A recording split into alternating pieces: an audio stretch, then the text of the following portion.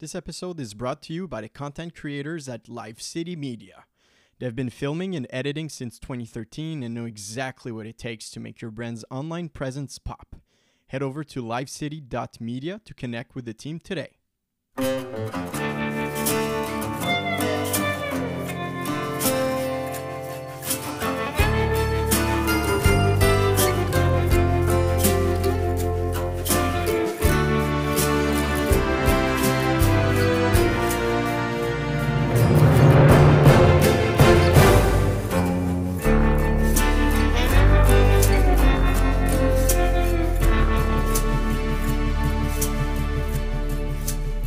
What's going on, everybody?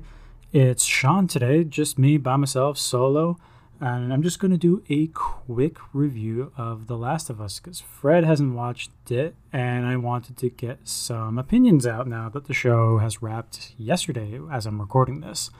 I am a big fan of the game, so I was very excited when the show was announced, especially when I learned that Craig Mazin was going to be show writing. He did Chernobyl on HBO.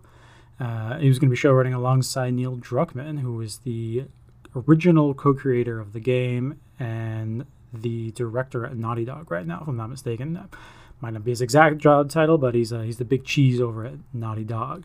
So there was a lot writing on this, but HBO was going to be making it. And as we know, I think most people at this point, especially if you're listening to a show like this, video game adaptations over the years have been ranging from that was okay to that was outright atrocious. We have everything from the likes of the really boring Assassin's Creed movie. There was some potential with the Warcraft movie, but it really dropped the ball on those human characters, let me tell you.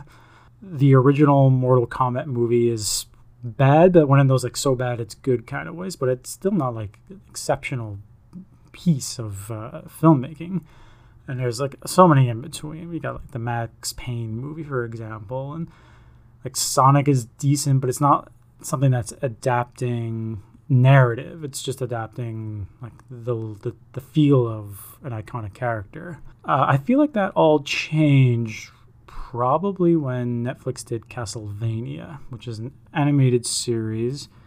It was pretty good. It didn't do a one-to-one adaptation, sort of just took like the spirit of Castlevania and elements from the games, like narrative-wise. They were able to just create this whole new world at the same time. And it was really good. And like season 1 was solid. Season 2 was amazing. And then just from there. And I think that was the first true attempt that you can like, hey, you can have action, but you can also put character and writing first. And I think The Last of Us on HBO sort of took that foundation, whether intentionally or not, and they were like, we're going to make an adaptation, but we're going to treat it as it's almost like it was a book or something, and we're going to adapt character and story. Those gameplay elements that focused on action, those are secondary. So the end result turned out to be pretty good. Is it perfect? No, I wouldn't say it's perfect. I still think the video game is a superior piece of storytelling. And the main reason for that sentiment is because the video game is longer. You spend more time with Joel and Ellie, and there are no flashbacks unless you specifically go into the DLC and do the Left Behind chapter, which is like 3 hours long in total, if I'm not mistaken. So you're with Joel and Ellie the whole time. And you have it's like 15 to 20 hours, depending on how you play it. So there's a lot of emotional growth. I found with the HBO adaptation that by having 2 episodes that focus on flashbacks, and there's only 9 episodes to begin with, a lot of the growth happened off screen. Like after Sam and Henry, but by the way, there's going to be spoilers in this, just letting you know. After Sam and Henry died at the end of episode 5, we get this time jump, 3 months, and that's fine. That happens in the game as well. But the game, as I said, it has more meat and potatoes, and you can showcase that growth more organically. Whereas in the show, I felt like they had built up a relationship off screen. And while I do buy their relationship as being like father and surrogate daughter, it's only jest. Like it's the bare minimum for me to buy into it, because at the end of the day, I wish we just had more time with them. So this season was 9 episodes. It was supposed to be 10. The first episode was actually just the first 2 that were put together. So for argument's sake, it's 10 episodes. I think if they just went for 12, we would have had a much more realized adaptation. And with those additional 2 episodes, we could have also had a few more clickers and infected. Another problem that I thought of with the show is that at the end, when they're talking about the cure for mankind by using Ellie, it didn't feel like there was a sense of urgency, because we hadn't seen too many infected throughout the show. We hadn't seen one since episode 5, if I'm not mistaken, excluding Left Behind, because that's a flashback. So like with Joel and Ellie, we just didn't see any. In the game, there's a horde with David. Like Ellie and David actually team up to fight a horde before she realizes who and what he is. But that's taken away in the show in favor of a conversation. And while I get it, perhaps it's budgetary, perhaps it's pacing, I do think the lack of infected was perhaps a mistake on the showrunner's part. And the show missed something by not having them feeling like a constant threat. That being said, the show was still really good. Pedro Pascal was exceptional. He was not my first pick as Joel when I was fan casting in my head. I was either going to be thinking Anson Mount or what's his name, Dean from Supernatural, Jensen Ackles. I've only seen like the first season, so I'm not too familiar with their names. I just know it's Dean. So when Pedro was cast, I was like, oh, interesting. Not my first choice. And then Joel became Pedro. Pedro became Joel. Like, talk about great casting. Like, sometimes you have to just go beyond your preconceived notions of what or who should play this character.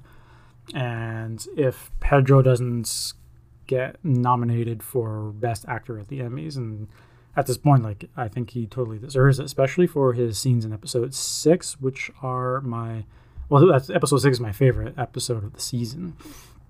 It was rousing. There was a lot of depth, a lot of nuance, a lot of character growth.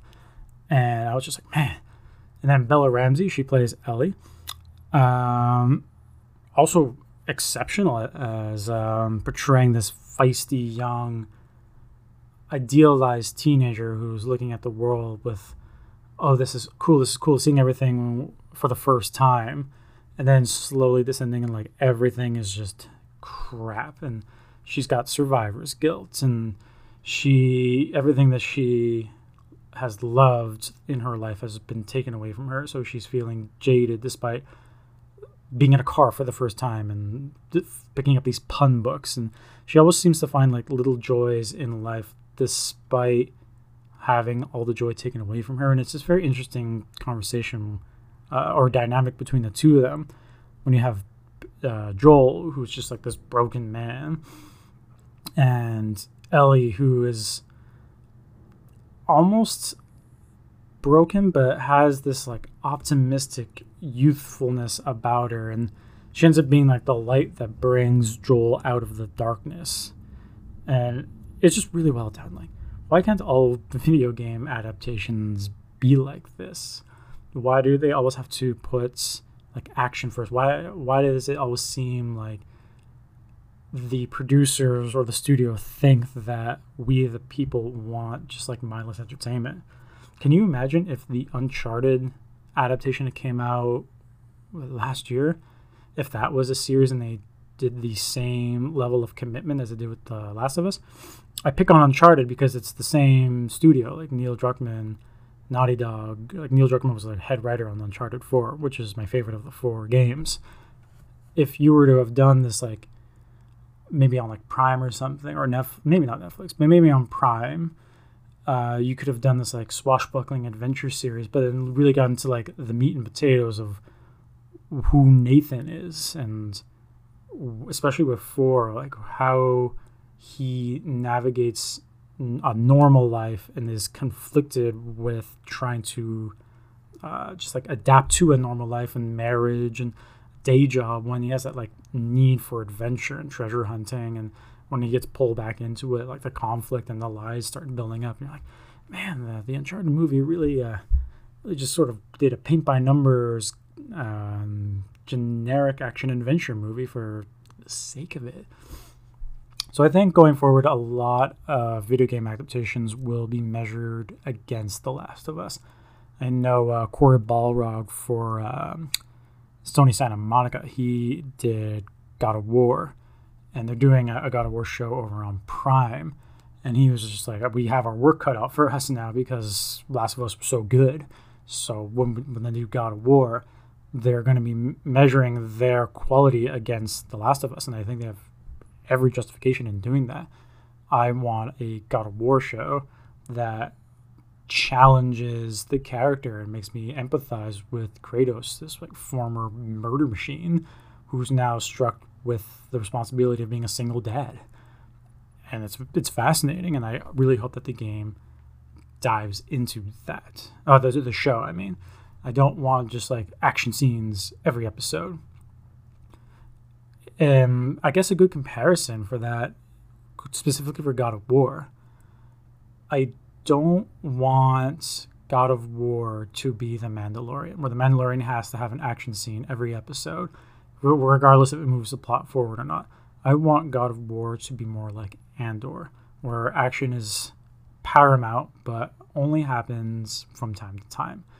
And I think The Last of Us did this quite well. It could have used maybe a little bit more, but I'm super grateful they weren't like sneaking around infected like every episode and taking out hordes every other episode. That would have been boring and would have been redundant, and it wouldn't have moved anything forward. It's like violence happens when it needs to happen in The Last of Us.